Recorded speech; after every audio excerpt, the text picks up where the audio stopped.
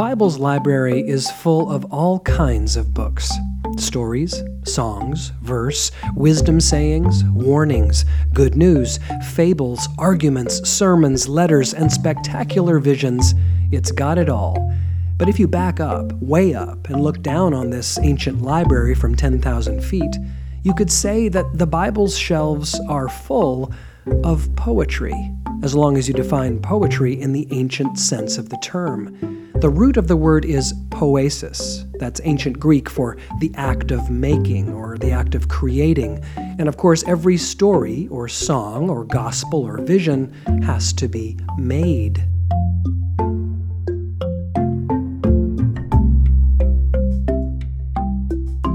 And for the ancient Greeks, the poet was someone who was divinely inspired to make a story or saga or song that was worth knowing, because if you knew them, they could help you live and thrive.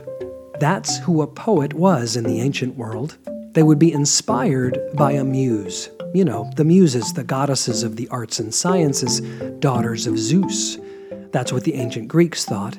And the ancient Hebrews had a similar idea, a human being divinely inspired not by the muses, but by the God of Abraham and Sarah. And these inspired poets, these makers of proclamations and books, were called prophets. And the original prophet, the most prestigious of them all, was Moses, who was thought to be the author of the Bible's first 5 books: Genesis, Exodus, Leviticus, Numbers, and Deuteronomy. And so, while the Bible isn't all poetry in the modern sense, it doesn't all rhyme, it's not all written in verse, it nevertheless is full of different kinds of poesis, making, of poetry in this broad ancient sense. And as they created the canon of the Bible, curating the library, our ancestors chose the best poesis they could find, the most inspired and inspiring. The first canonical New Testament list of books that matches the Bible as we know it today, those lists start appearing about 350 years after Jesus' death. So, as they curated the poetic library, our ancestors took their time, living with various books, trying them out, passing them down, generation to generation, assessing their quality through experience, through test drives. The poetic proof was in the pudding. The poesis they found most illuminating, most compelling, most radiant and helpful, well, those ended up in the library. And so, who better to help us roam these shelves and understand all this poesis than some of the best poets of our own day? Mary Oliver, for example, who so often explores spiritual themes in her work, or E.E. Cummings, the son of a pastor in Greater Boston, who did likewise. Or indeed, from a different angle, the poetry of creation itself, the so-called Book of Nature, which so often inspired Oliver and Cummings, and also the biblical poets, the authors of Genesis and Matthew and all the rest. And so that's what we'll do these next 4 episodes. We'll walk alongside Oliver and Cummings and listen to the poetic songs of creation in order to understand more deeply the poesis, the making in the Bible's library. We'll begin at the beginning, the church's new year, the season of Advent, the 4 weeks of preparation for the wonders of Christmas Day. I'm Matthew Meyer Bolton, and this is Strange New World, a show about understanding the Bible for skeptics, believers, and everybody in between.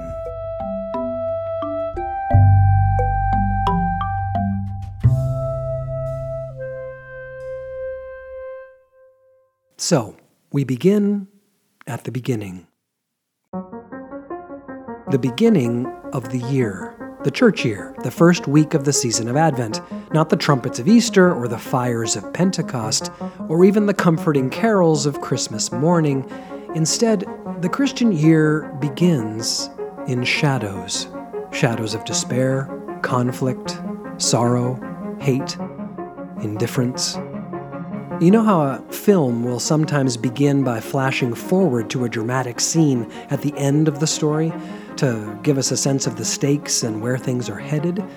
Well, likewise, here at the year's beginning, we flash forward to the end.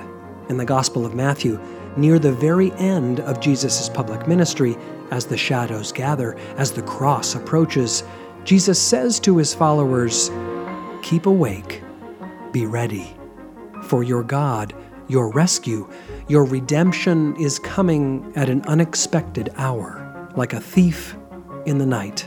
So stay alert, pay attention, take care to notice what you might otherwise ignore or overlook." That's the posture of Advent, of preparing for Christmas, for God's arrival at an unexpected hour. Keep awake, be ready.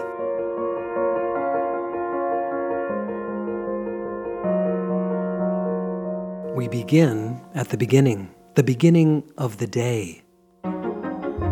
In the decades she lived in Provincetown, out on the very tip of Cape Cod in Massachusetts, Mary Oliver used to begin most days with an early morning walk through the Province Lands, part of the Cape Cod National Seashore, full of forests and ponds and dunes.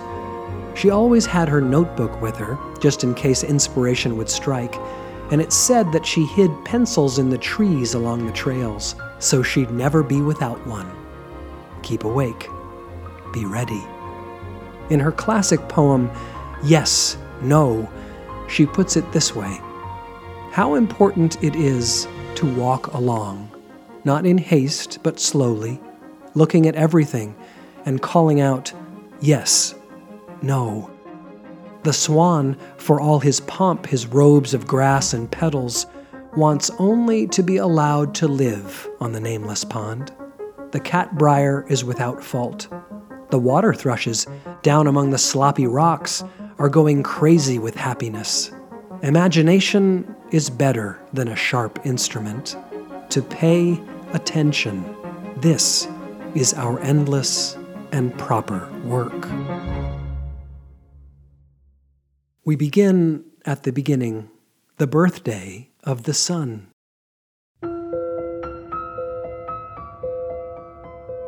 Edward Estlin Cummings' first love was painting, but he became widely known as one of the most inventive among a new group of modernist poets, experimenting with syntax, punctuation, and, as a painter would, visual layout on the page. One of his most famous poems begins, "I thank you, God, for most this amazing day." It's often read as a springtime poem or a joyful lyric of summer, but its reference to the sun's birthday evokes the winter solstice, the turning of the cosmic tide when the encroaching night is held back and the light of day begins to lengthen. This is the luminous milestone on which the poetry of Christmas is based. We have no idea, of course, what time of year it was in Bethlehem when Jesus was born, but the poesis, the poetry, is clear. Our ancestors fixed the date at the turning point, the hinge, when the shadows give way to the light, when death and despair give way to life and hope, and the sun is born. I thank you, God, for most this amazing day, for the leaping greenly spirits of trees and a blue true dream of sky, and for everything which is natural, which is infinite, which is yes. I who have died am alive again today, and this is the sun's birthday. This is the birthday of life and of love and wings, and of the gay, great happening illimitably earth.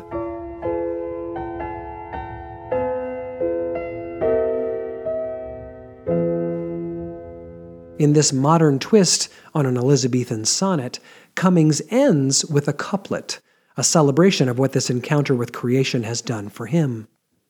Now the ears of my ears awake, and now the eyes of my eyes are opened.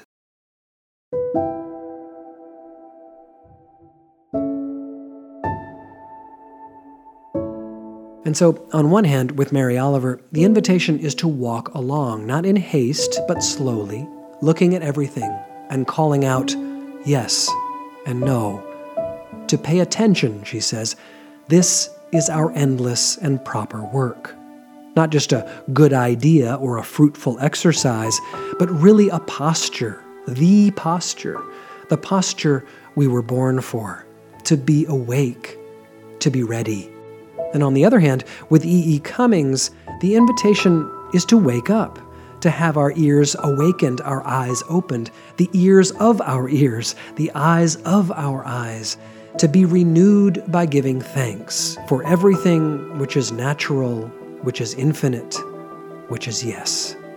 To cultivate our attention and our amazement. For God is coming. Your redemption is coming. Emmanuel, God with us, is coming at an unexpected hour.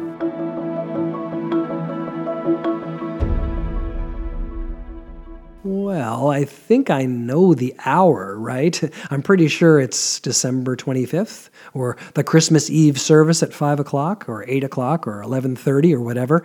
I'm pretty sure I know the hour. And that's just it. The temptation here is to domesticate the whole thing, to turn it into clockwork, routine, one more Christmas on the calendar. But listen, says Jesus, says Mary, says Estlin, God doesn't arrive like that, like a train coming in on time. God arrives like a thief in the night. At every turn in the Christmas story, God subverts expectations, confounds conventions, zigs when we think God will zag. If you want to be there, to be a part of it, to be renewed by it, to be changed, to be enlivened, you've got to be awake in the first place and ready. So yes, Advent is a season of waiting, but the waiting we're talking about here is a kind of rehearsing. It's active, it's participatory, it's getting up and out for an early morning walk, or a late afternoon walk for that matter. It's paying attention to the birds and the trees. It's giving thanks for the sky and the illimitable earth. It's being willing to join in the ongoing song. What these poets are responding to, after all, is the divine poet, the maker of heaven and earth, the swan and the sun. We are made, each one of us, a maker in the image of the maker, a poet in the image of the divine poet. Above all, Advent is for reclaiming that deepest identity. It's for getting back to basics, back to the beginning, just before dawn.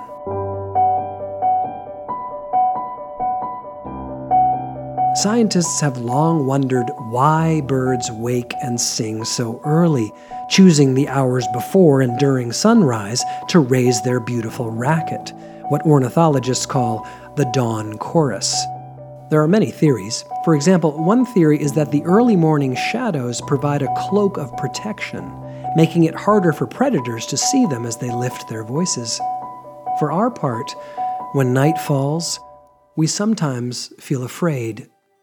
But what if we followed the birds and reframed the shadows as a cloak of protection, a sanctuary, as we do the slow, quiet work of bringing more hope into the world? Praying, studying, connecting, organizing, building relationships, doing the things that lift our spirits. In that deep blue space between darkness and light, the dawn chorus usually begins quietly, with only a few singers, say a couple of robins or thrushes. But soon, thanks be to God, these early birds are joined by others, and then still others, until the morning fills with sound and glory.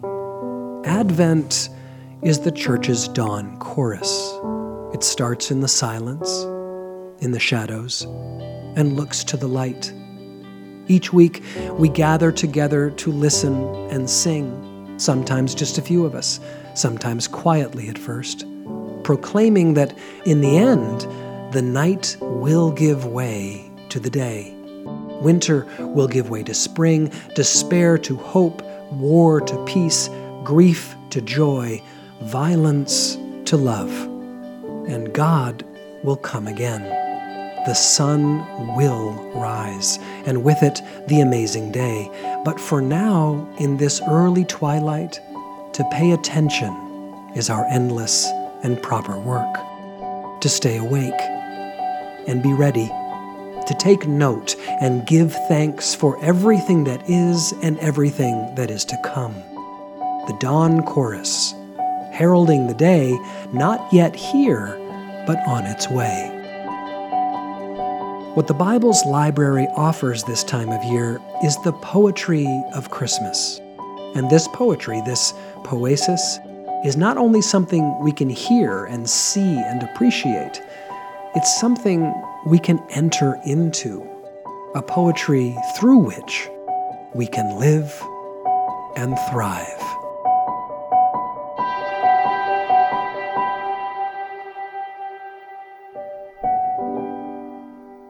Strange New World is a SALT Project production, written and produced by me, Matthew Meyer Bolton, with help from Elizabeth Meyer Bolton. Music is by Pablo J. Garman, Blue Dot Sessions, and Epidemic Sound. If you like what you hear, spread the word and give us a review on Apple Podcasts. It really does help people find us. And if you want to go deeper, SALT has downloadable devotionals based on Mary Oliver's poetry, E.E. Cummings' poetry, and the wonders of birds. You can check out all three in the store at saltproject.org. Thanks for listening, and see you next time.